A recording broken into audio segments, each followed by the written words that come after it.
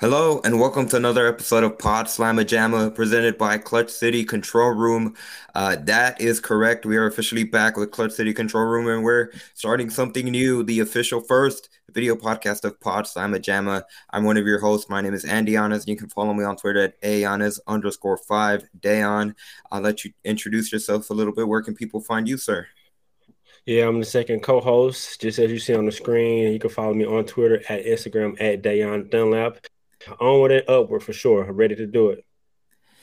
And today we are joined by a very special guest, Jeremy Branham, who does a little bit about everything in the city of Houston. Obviously, he has his own radio show, The Killer Bees, on ESPN 97.5. You might know him, obviously, of course. We're a University of Houston focused podcast. You might know him. His voice calling a lot of the men's basketball games this season. We'll bring him in. Jeremy, how you doing, sir? Thank you for taking the time out of your day and joining us. Yeah, you got it. I think your definition of special is pretty loose, but I appreciate the kind words.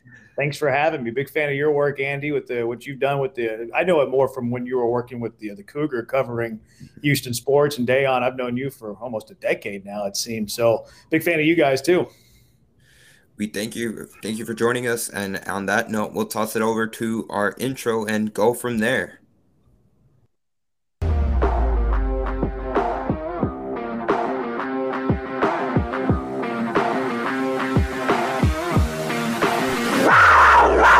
Jones across midfield. Jones just waiting for somebody. Jones inside the 20 to the 10, and for the fifth time in his career, will not be stopped. Here's Grimes in a pull-up three. Oh, Grimes, dead high shooter. Blair to Patterson in the corner for three. To midcourt. That's Mark at the buzzer. It's good! It's good! Tremont Mark at the buzzer! They call the Phi Slamma Jamma.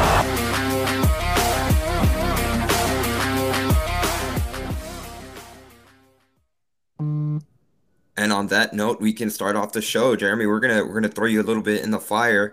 We're gonna start off with a really interesting question. Obviously, of course, the University of Houston men's basketball team just a little over. And we're getting close to 2 weeks to when their season ended, following a 32-6 finish. Obviously, of course, we know the story. Marcus Sasser gets injured around Christmas time. A lot of question marks go with the University of Houston team. Where would they go? Would they still be favored in the American Athletic Conference? And what Kelvin Sampson and the entire coaching staff and the players did, they started off conference play hot out the gates, finished 15-3 in conference play on the season. And once they got into the NCAA tournament, were a couple of plays away from back-to-back Final Four appearances. Jeremy Branham, obviously, of course, you were right there with them for the entire season, calling the games, especially the home games with Elvin Hayes. So we're going to throw you right into the fire, Jeremy.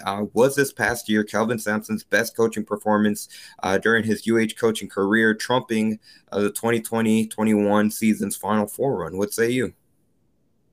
It's hard to argue that it's not. And I think all the reasons that you brought up, I mean, I didn't put it past Coach Sampson, though, when the injuries happened, that this team would still win the American Conference. So it's a tough question to answer in terms of, like, it's a very relative, broad statement. Is this the best coaching job he's had in his 8 years at the University of Houston? Because I think he's been a great coach the whole step of the way. But it's really hard to say that he's not, right? I mean, losing who was your top scorer at the time, Marcus Sasser, who I thought was playing at an All-American level. Tremont Mark was coming on, and you heard that, kind of coming into the season, that he was shaping up to being potentially your second best player on what was going to be a very good team. And then, he could never really get in the groove with the shoulder injury. You lost him pretty early. And then you get the news around Christmas time that Marcus Sasser is going to be out for the year as well. So I think you have a lot of that, and everybody has the immediate reaction of, oh, what's going to happen now? What are we going to do now? And not Kelvin Sampson. He kind of went the other way. Well, this is what we're going to do now. We're going to have to kind of reinvent who we are, what we're going to look like, and we're still going to win this conference championship. So, you look at the message to the team right around that time, which was, the message that the players needed to hear, right? Okay, we're without our top two players, but no, we're still good enough. We're still good enough to win. We're still good enough, to win the American Conference. We're still good enough to make a deep run through the NCAA tournament. So I thought that was great from like a psychological point of view. And then you see it tangibly right on the floor. Josh Carlton had the few games coming out of that early in conference play where he was scoring 30 points against USF, and it seems like he had a double-double every single night. And defenses had to change the way that they were going to play Houston. And then Kyler Edwards, remember, he had a badly sprained ankle, right when Marcus Sasser broke his foot. So he actually missed the Temple game in the conference opener. And then he came out after he recovered, and he was scoring 20, 25 points, and he had a hot stretch. So, yeah, the job that Kelvin Sampson did is, a testament to his coaching career. It's hard to argue that it was the best job here at Houston, although it's hard to put it ahead of a Final Four. But this year's run was great. I mean, you get all the way to an Elite Eight.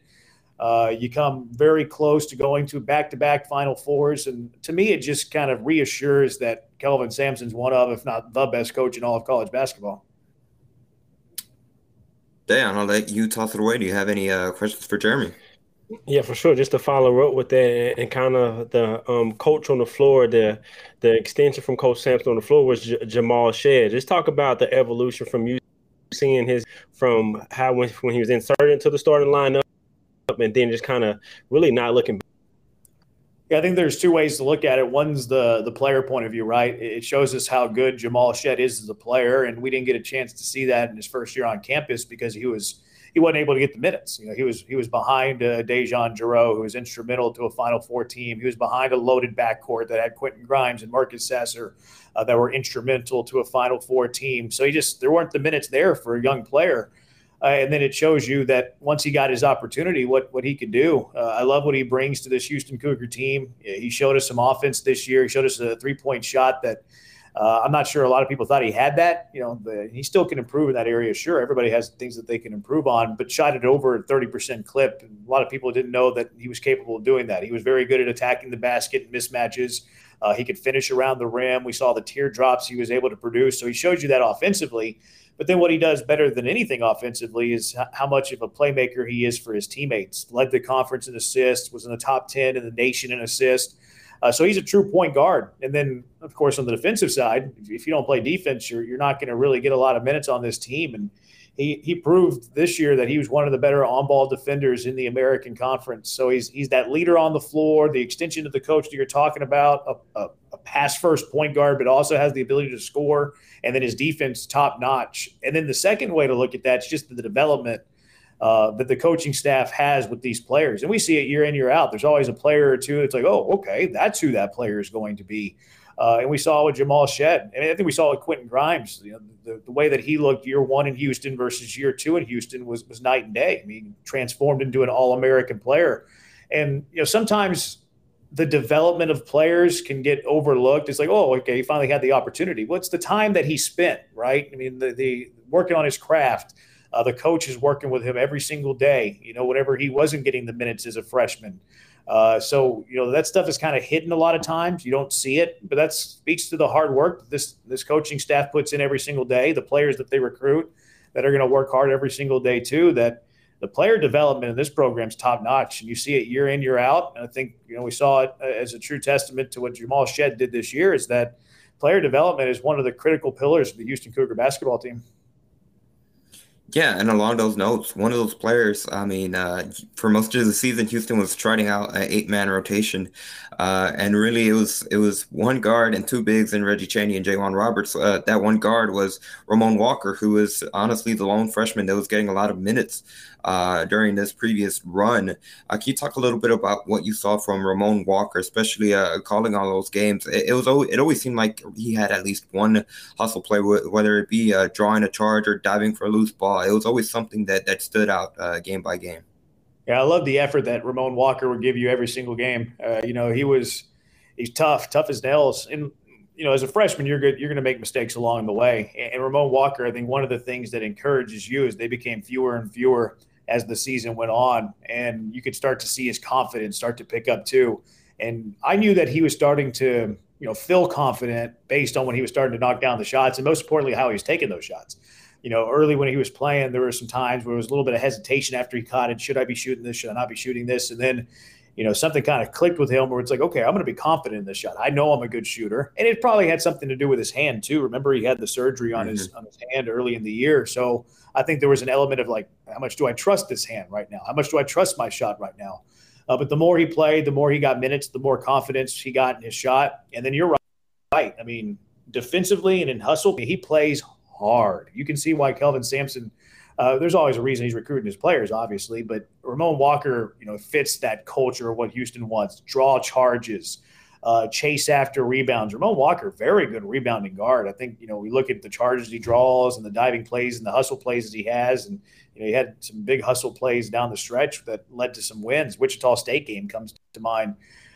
Very good rebounding guard. I'm really excited to see his development. What's he going to look like with a couple of years in this system, and I'm excited to see what he's going to in the future. Really like his shot a lot. You're right, he plays with so much heart and emotion that it's an easy. I kind of had a follow-up with that, and with a player who's been in the system a few years now, J1 Roberts, I think his role is going to expand even more as Fabian now has departed. What are you seeing from him as far as his development and him taking that next step, as he's going to be counting on even more to being just a rebounding and an energy guy? Yeah, I think we've seen J1 Roberts in flashes of what he can do, right? We saw a couple of games where he was dominant on the glass, especially on the offensive side. I remember the Alabama game where I think he had 8 offensive rebounds off the top of my head, something like that. Somebody that was getting some heavy minutes down the stretch too. Once the American Conference tournament came around, once the NCAA tournament came around, I mean, Houston was counting on him to play significant minutes. 15, close to 20 minutes at times. He gives you excellent speed defensively. He's a big 4'5". You can play either one of those positions. Very fast, great defender because he has that speed. He's a rim protector too. Like he might not be like the tallest dude. I think he's listed at 6'8", 6'9", something like that. But his arm, his reach is unbelievable. He's got such long arms that it compensates. 6'9" still tall, but he plays at a much taller level because he can block shots, he can protect the rim, and then he's so good moving his feet that you trust him defensively. And then in terms of rebounding, he can rebound about as good as anybody. I haven't looked at the numbers to the sense of where NBA has these like per 48 stats where how many points does he score per 48 minutes? How many rebounds does he grab for 48 minutes? I would imagine J1 Roberts, if you were to put together like a per 40, because college basketball plays 40 minutes, of course, I think he would probably be the best rebounder on this team. I would have to look at that, but his rebounding's through the roof. And I think offensively, we're going to see more from J1. J1's a capable shooter. If you watch him in practices and you watch him in shoot-arounds, and he even took 4 threes this year. He didn't make any of them. But he's somebody who knocks down those threes. I wouldn't be surprised if you see him, add a mid-range jumper to his game. And then he showed you too the ability, if you give him the ball in the post and in the paint, he uses his speed and his lateral quickness to get by a lot of the more bigger, lumbering big men, and he can beat you to the rim. He can beat you to the basket. So I'm really excited to see him get more minutes. I think as a candidate to lead the conference in rebounds. Because that's how good of a rebounder he is. And I think we will see an added element and an extra dimension to his offensive game as he plays more minutes, you think, going forward.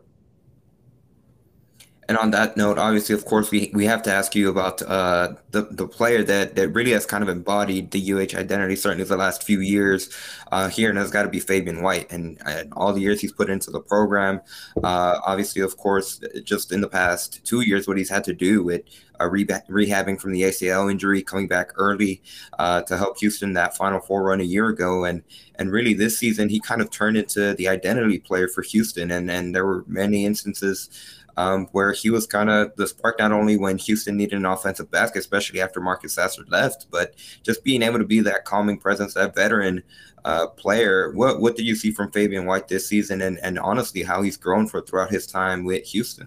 Yeah, it's been a lot of fun watching Fabian grow, to see him as a young kid, as a freshman, and see the evolution of his career to becoming the winningest player in Houston Cougar basketball history has been awesome. He went to Atascocita High School. I'm too old to have gone to Atascocita High School, but I lived in Atascocita whenever I was in high school. Went to Humble High School instead. I broadcasted a few of his high school games. I remember watching him against Kingwood whenever he was, in high school at Atascocita. We all know he played with Carson Edwards, who was in the NBA for a little bit too. And seeing, what he started as a freshman, and then seeing him add a little bit more to his game as a sophomore, and then seeing him add a little bit more to his game as a junior, and then hearing the news that he tore his ACL, and just, the heartbreak you feel for Fabian that, he had to go through that. But then, kind of adding to his Houston Cougar basketball legend, right? He came back sooner than everybody thought he would come back. And the reason he came back is he wanted to play in the tournament. And he came back early and was behind Justin Gorham, gave you some minutes off the bench, some very quality minutes while he was trying to get back to 100%. And then he was on a team and was a significant contributor on a team that went to the Final Four. So that was, I love that for Fabian White, especially after the injury. And then going into it, what was going to be his final year, you expected him to be the leader. You expected him to be the captain on this team. And he was always known for, being kind of quiet, right? Being that quiet leader. And to see him get, more vocal, he didn't, shy away from who he was. He kind of had that quiet confidence. He wasn't going to, pull you aside and yell in your face. He wasn't going to be an over-the-top demonstrative leader, but everybody looked up to him. He would say a quiet word to you when you needed to hear that word. And you're right. When Houston needed a big bucket, they turned to Fabian White, 6-0 run. Okay, let's get the ball to Fabian White and let him go to work. So he was that calming presence. And to watch his career play out, especially since I grew up in the area that he grew up, was a lot of fun for me to see Fabian grow up right before our eyes. Yep. What surprised you most about the team as far as the way that they played? I'm like you. I kind of expected them to continue their winning ways. I expected Coach Sampson to figure out a way to continue winning. But as you watch the entire season and you kind of have time to reflect a little bit, what do you see like, okay, I'm really not surprised isn't the word, but what was it that you was really, really impressed by maybe that you maybe didn't see coming?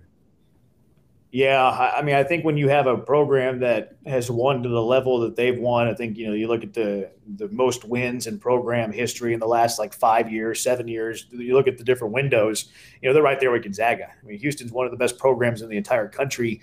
So I don't think them winning is a surprise, right? I don't think them going to the Elite Eight is a surprise.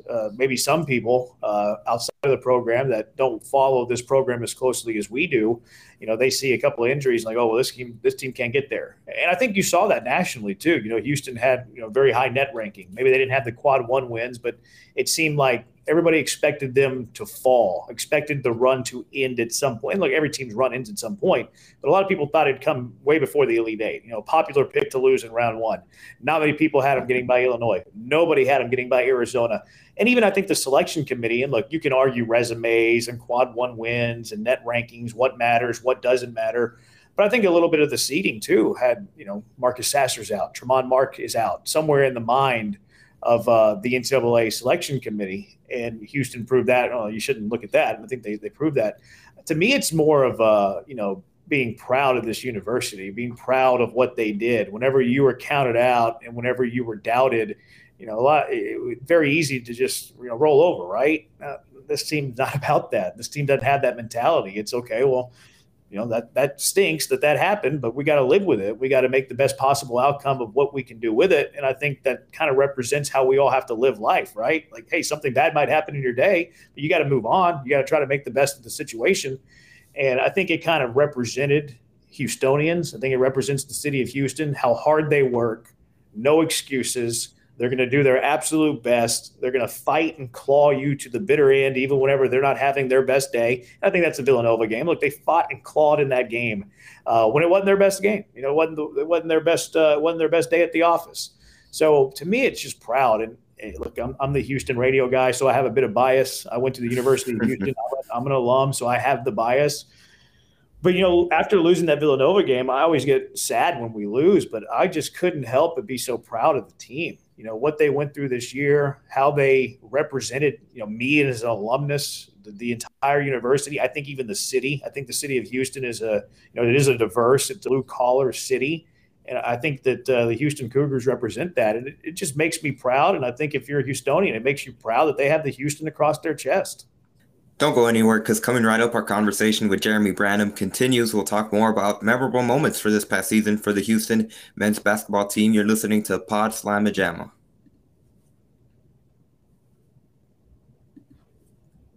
And we're back, obviously, of course, being joined by Jeremy Branham, the voice of UH Athletics, of the UH men's basketball team. Not necessarily all of UH Athletics, just quite yet, Jeremy, but I know you do a lot, not just to be on the men's basketball team, but that's kind of your forte. So, obviously, of course, when you look back at the past season, there were so many memorable moments in terms of just games overall. And I think the number one game that has to come to mind is that Wichita State double overtime game up in Kansas, where honestly it was a pretty crazy game. Not just when you look at the element of having a double overtime, it doesn't happen often, but just the ups and downs of that game, and Houston clawing back, and like you just mentioned, with the blue collar mindset finding a way to win that game. What were some of the other memorable moments, or was that one of the top that come to mind when you think back about this season? I haven't had that. I haven't thought about that yet, which usually at this point I probably would have. The Wichita State game, you're right. That's something that you look back at is like that was your like almost buzzer beater, like your dramatic down to the wire finish. What I remember from that game is the Ramon Walker hustle dive. We were talking about Ramon Walker making some hustle plays earlier, keeping that play alive, big bucket after that.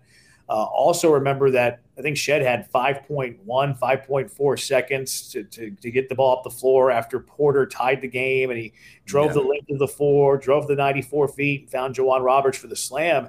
And my thought there, and I remember listening to Coach Sampson in his press conference after that, was if you go back to the game in which they lost in the Maui Invitational, which was played in Las Vegas, as we know, there was a situation very similar where the execution early in the year, wasn't what it was going to be later in the season. And that was Houston learning from something that happened earlier in the year that they used to their benefit later in the year. And coach said, we just gave him 5 seconds. We put 5 seconds on the board at practice to see how far he could get. That way he would have a good, feel of how much time 5 seconds really is. Because, running up and down the floor, you really don't have an idea of what 5 seconds feels like. So that was kind of cool how you learn from a moment like that. I think winning the American Conference title game was something that was a highlight as well, because Houston swept the conference titles. They won the regular season, as we know. Memphis beat the Cougars twice during the regular season, so Memphis was feeling some kind of way about that, and seeing the players really want to win that ring as well to keep Memphis without a ring or a championship banner. That was a highlight. Looking through the NCAA tournament too, like every matchup had a storyline. Like Jordan Walker, Conference USA Player of the Year, seeing Jamal Shed hold him to 1 for 10 3-point shooting.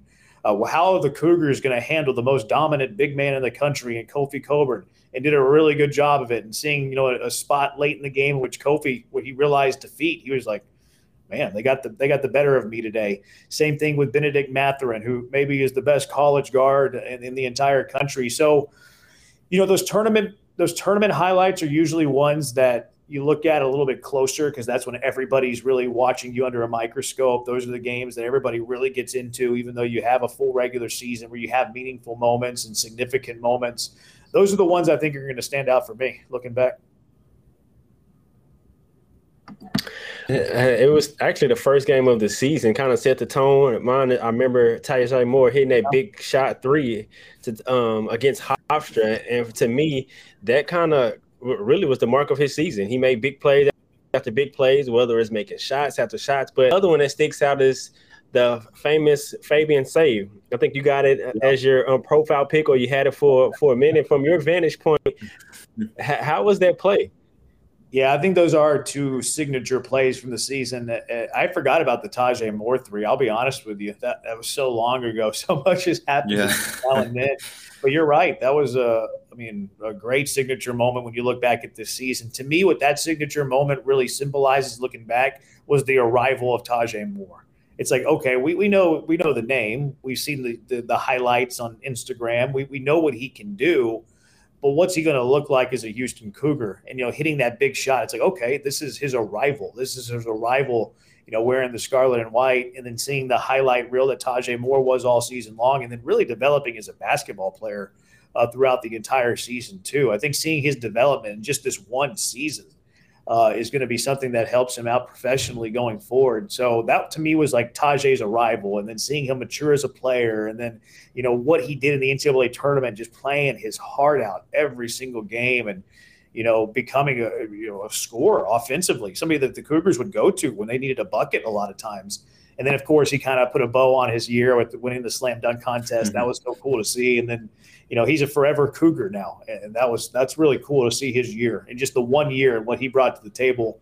And then the play you mentioned, it just slipped my mind. Yeah, Fabian White, Tajay Moore. I had a buddy send me a screen grab of that. And anytime somebody sends me a screen grab of that, I usually appease them and I'll put it on social media. But it was a funny picture. But that play, I think, epitomizes what Houston is, as well, because you had everything happening before even Fabian White was chasing after the loose ball, right? You were getting a defensive stop. You were tipping a rebound. You were swatting a rebound away, just hopeful that, you had a Cougar there.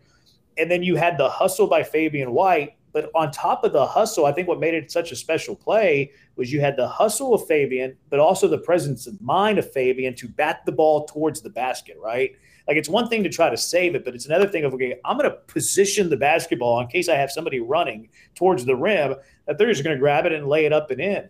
So from like the Fabian White perspective, the hustle, I think, epitomizes Cougar basketball, but then also the IQ, the high basketball IQ of Fabian White, the high basketball IQ of the Houston Cougars as a team to know where to go with the ball, after you get there. It's almost like playing pool, right? Like, you want to knock the 7 ball into the corner pocket, but where do you want to leave that ball for your next shot? Like, how are you going to set it up? And that's kind of what I think Fabian was doing. I don't know if Fabian knew Tajay was there. Maybe Tajay was yelling at him. I have no idea. But then the extra, Tajay Moore is the one who finished it, of course, with the layup. But then also the hustle by Tajay Moore. Like, how many people are hustling when they're watching somebody else chase down a loose ball that I'm going to get to that spot just in case he does get there? Like, there was no guarantee Fabian White was getting to that ball. In fact, I'm shocked that he got to that ball. I didn't think he was going to have the space. I didn't think he was going to have the speed to get there, but he did. Tajay Moore also was running the floor and rim running with the hope that Fabian White would get there. So I thought that was one of the – you're right, Dan. That was one of my favorite plays all season long because of the presence of mind, the hustle you have to have. It was a big moment in the game. And, yeah, I that's going to be one of my favorite moments of the season for sure.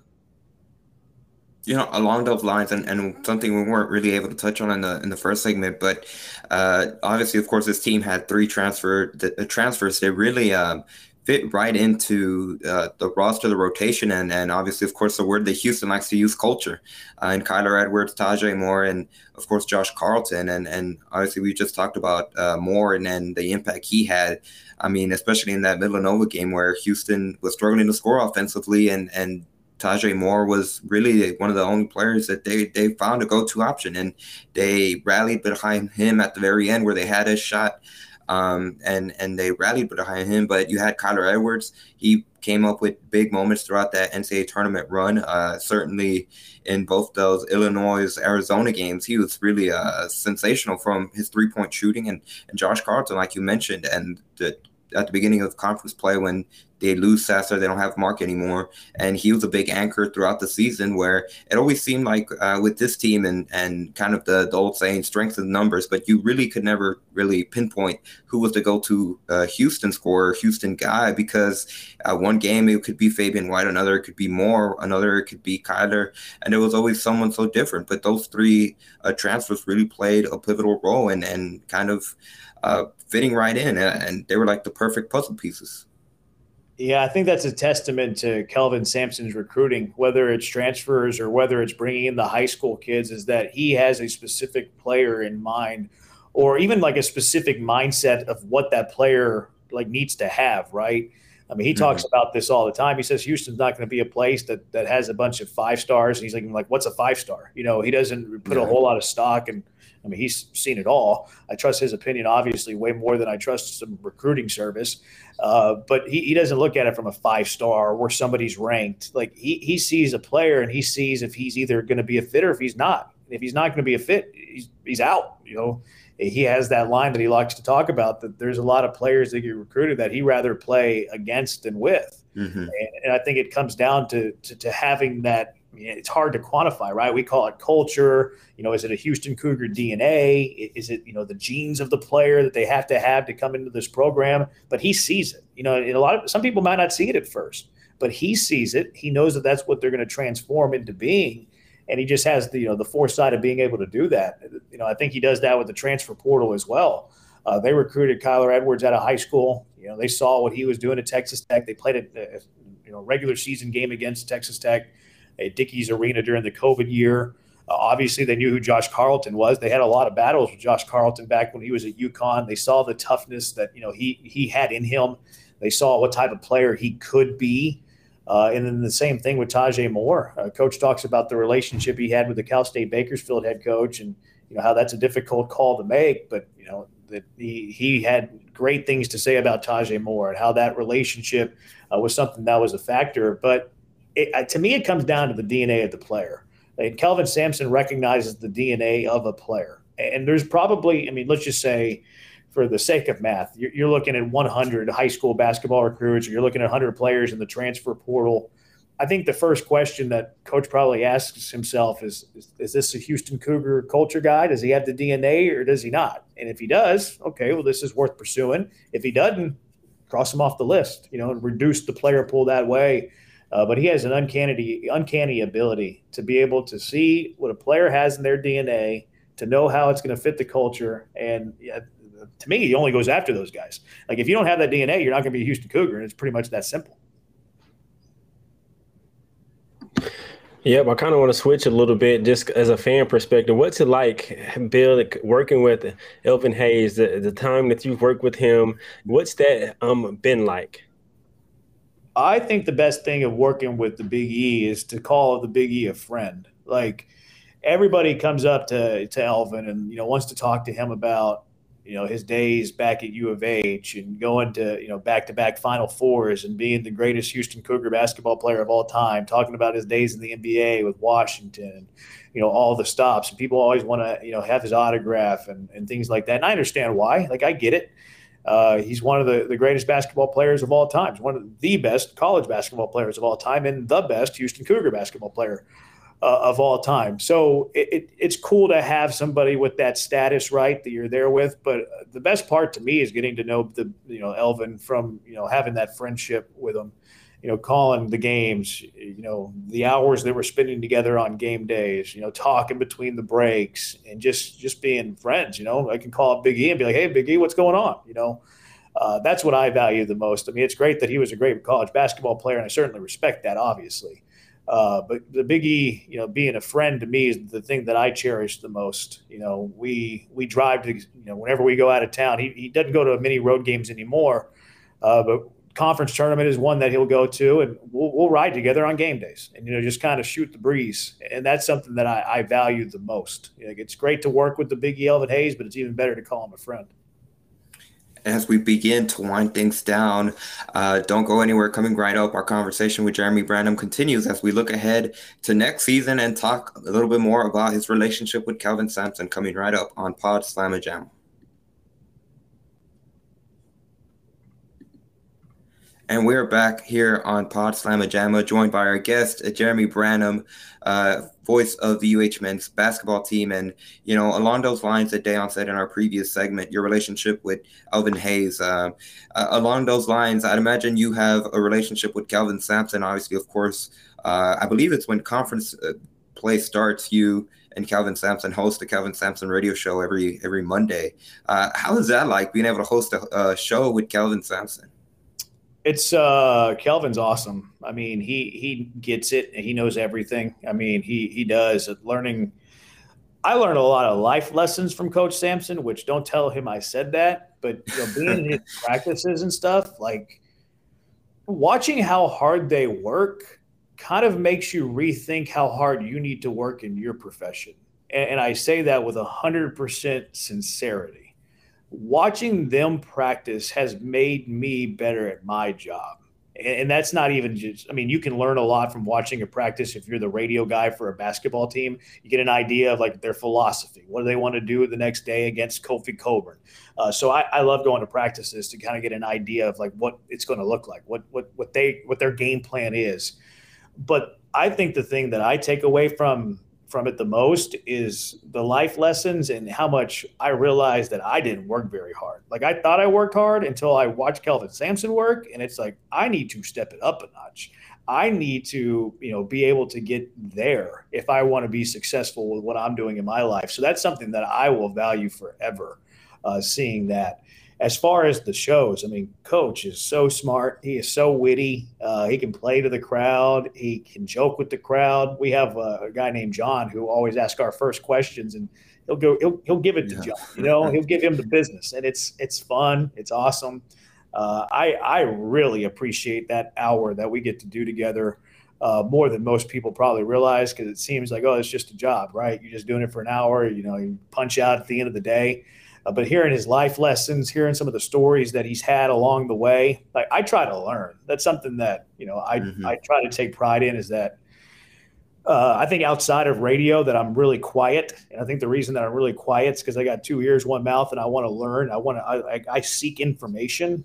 And if you're the type of person that seeks information, I mean, Coach Sampson is the place to go, because it's not just basketball. I mean, he is a sharp dude. He is smart. I mean, he works so hard. The work ethic he has is something that I don't think anybody can model themselves after, but it's definitely been something that I felt like I needed to take a step up to, just watching the way he works and the work ethic that he has. But yeah, I cherish every moment. I mean, I consider myself incredibly lucky to be in this position, to be able to call games for a team that's one of the top 2, top 3 programs in the last however many years, a team that went to the Elite Eight this year, Final Four last year, that's winning 30-something games, that's coached by, in my opinion, a Hall of Fame coach. I mean, people would kill to be in my seat. So that's something I don't take for granted. I remind myself of that every day. And it's the same thing with those shows. Like, I'm just trying to, listen to a little bit of Kelvin Sampson wisdom, if I'm being honest with you.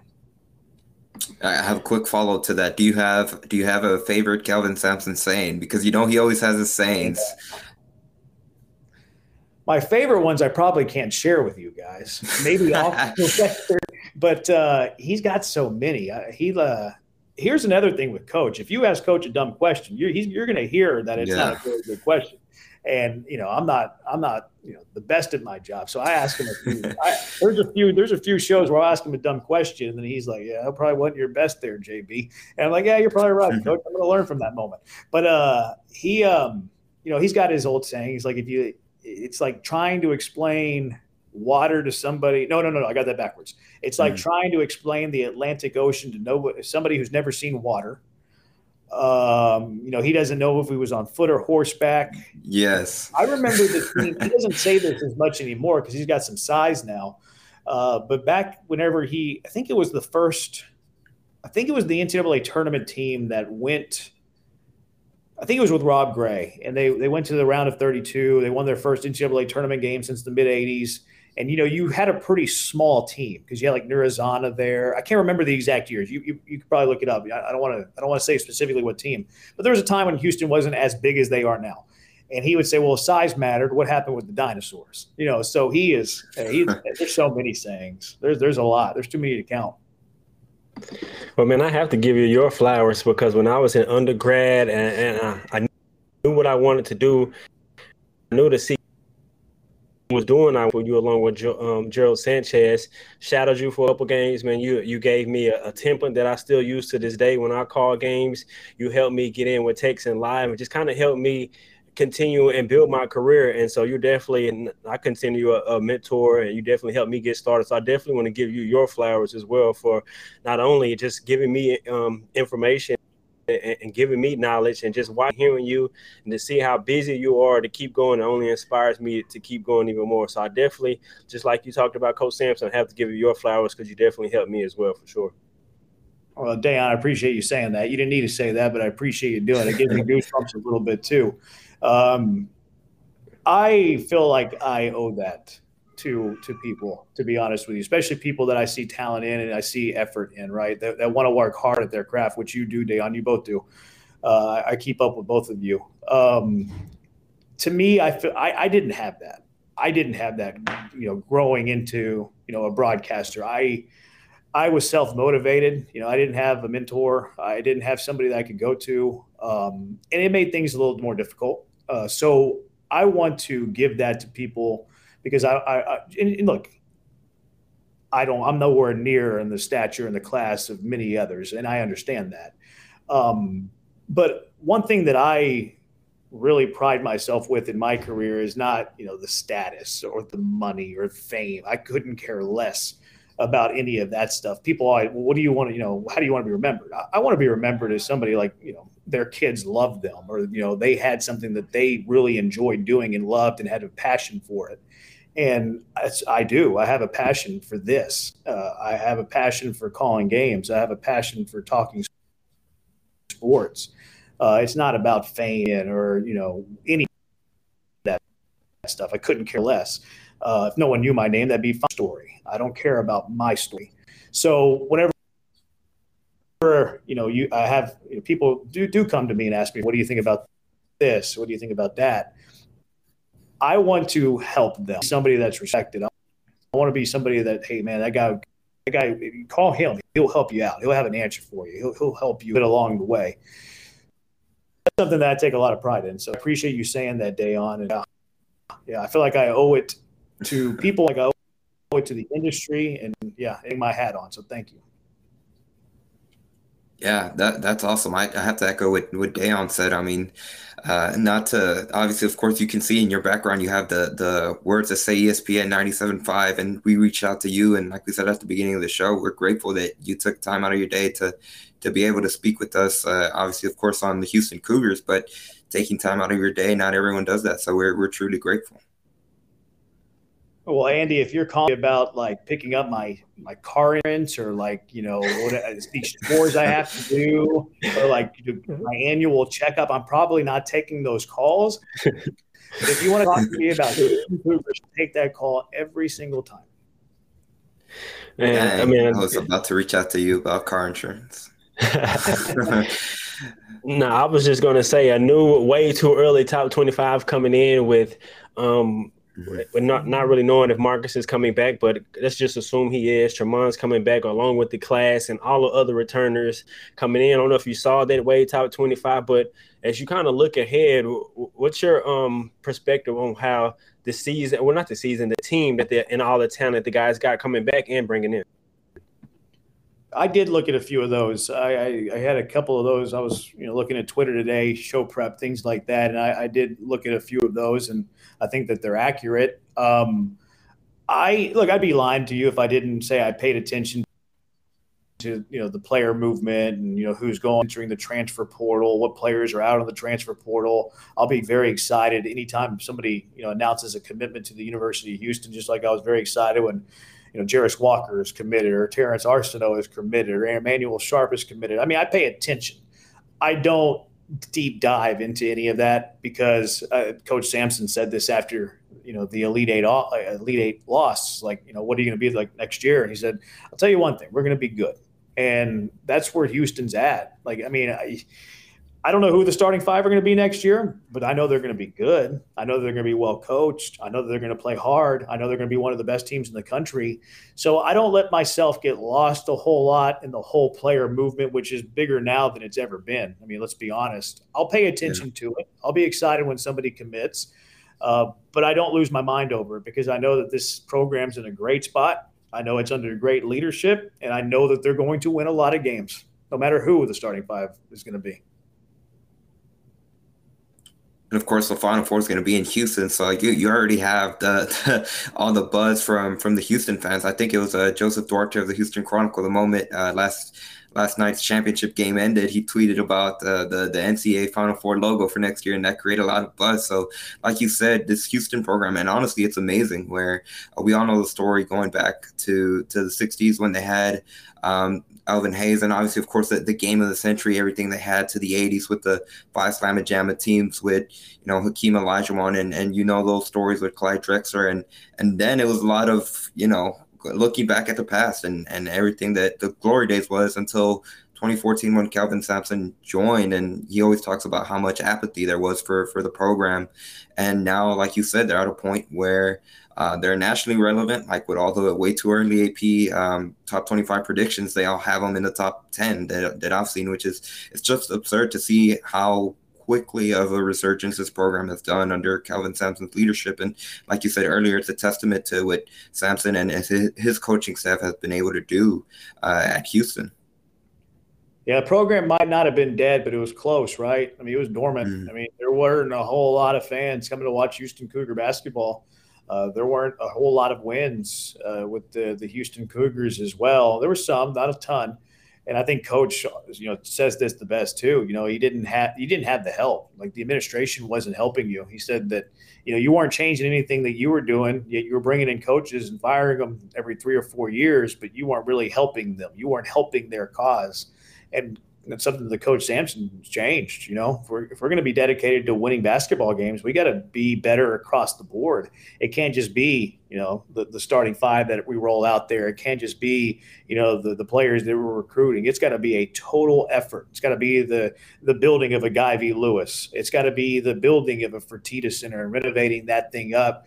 But you're right. I mean, it's happened in a very, very short time. Like it's weird to say that, and I hadn't thought about that. Like one thing I always look at the Astros is how the Astros went from being a perennial 100-game loser. Nobody was watching them on TV. Nobody was going to the ballpark to watch the games, and they got good pretty quick. That's the same thing with Houston. I mean, 8 years in, Kelvin Sampson, and he's been to the NCAA tournament every season. Would be 5 years if it weren't for the COVID year that was lost. Went to the Sweet 16 3 straight years for the first time in a long time. Elite Eight. Back-to-back years, Final Four in one of those years, and to do it from where they were when he took over, when it was a very dark Hofheinz Pavilion, the lights were terrible, no one was going to the games.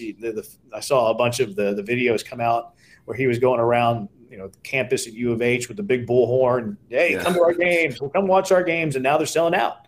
Now people are fighting over tickets. You know what I mean? So you're right. To do that in 8 years, unbelievable. Yeah, well, I can remember the last game of Hofheinz, Hakeem Olajuwon, the last dunk on the rim, and then fast forward now to the very first game. I think it was against Oregon, if my memory serves me right.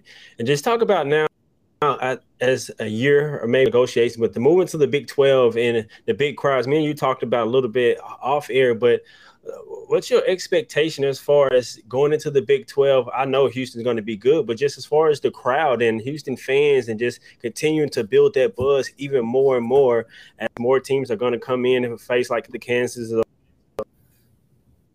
and things like that. Yeah, I think Fertitta Center, when Fertitta Center is rocking, there's not a better college basketball environment out there. AT&T Center for the Elite Eight was rocking too. Now they're in San Antonio. Yeah. Shout out to the Houston Cougar fans that made that a reality, and that's the way it should be every game for the Fertitta Center. Like you're not coming to the Fertitta Center to watch Baylor. You're not coming to watch Texas Tech. You're not coming to watch West Virginia. You're coming to watch the Houston Cougars. I mean, Houston Cougars are one of the best basketball teams in the entire country. They've been to the Elite Eight back-to-back years. They've been to the Final Four 2 years ago, Sweet 16 3 years in a row. They're going to be ranked. They're going to be good.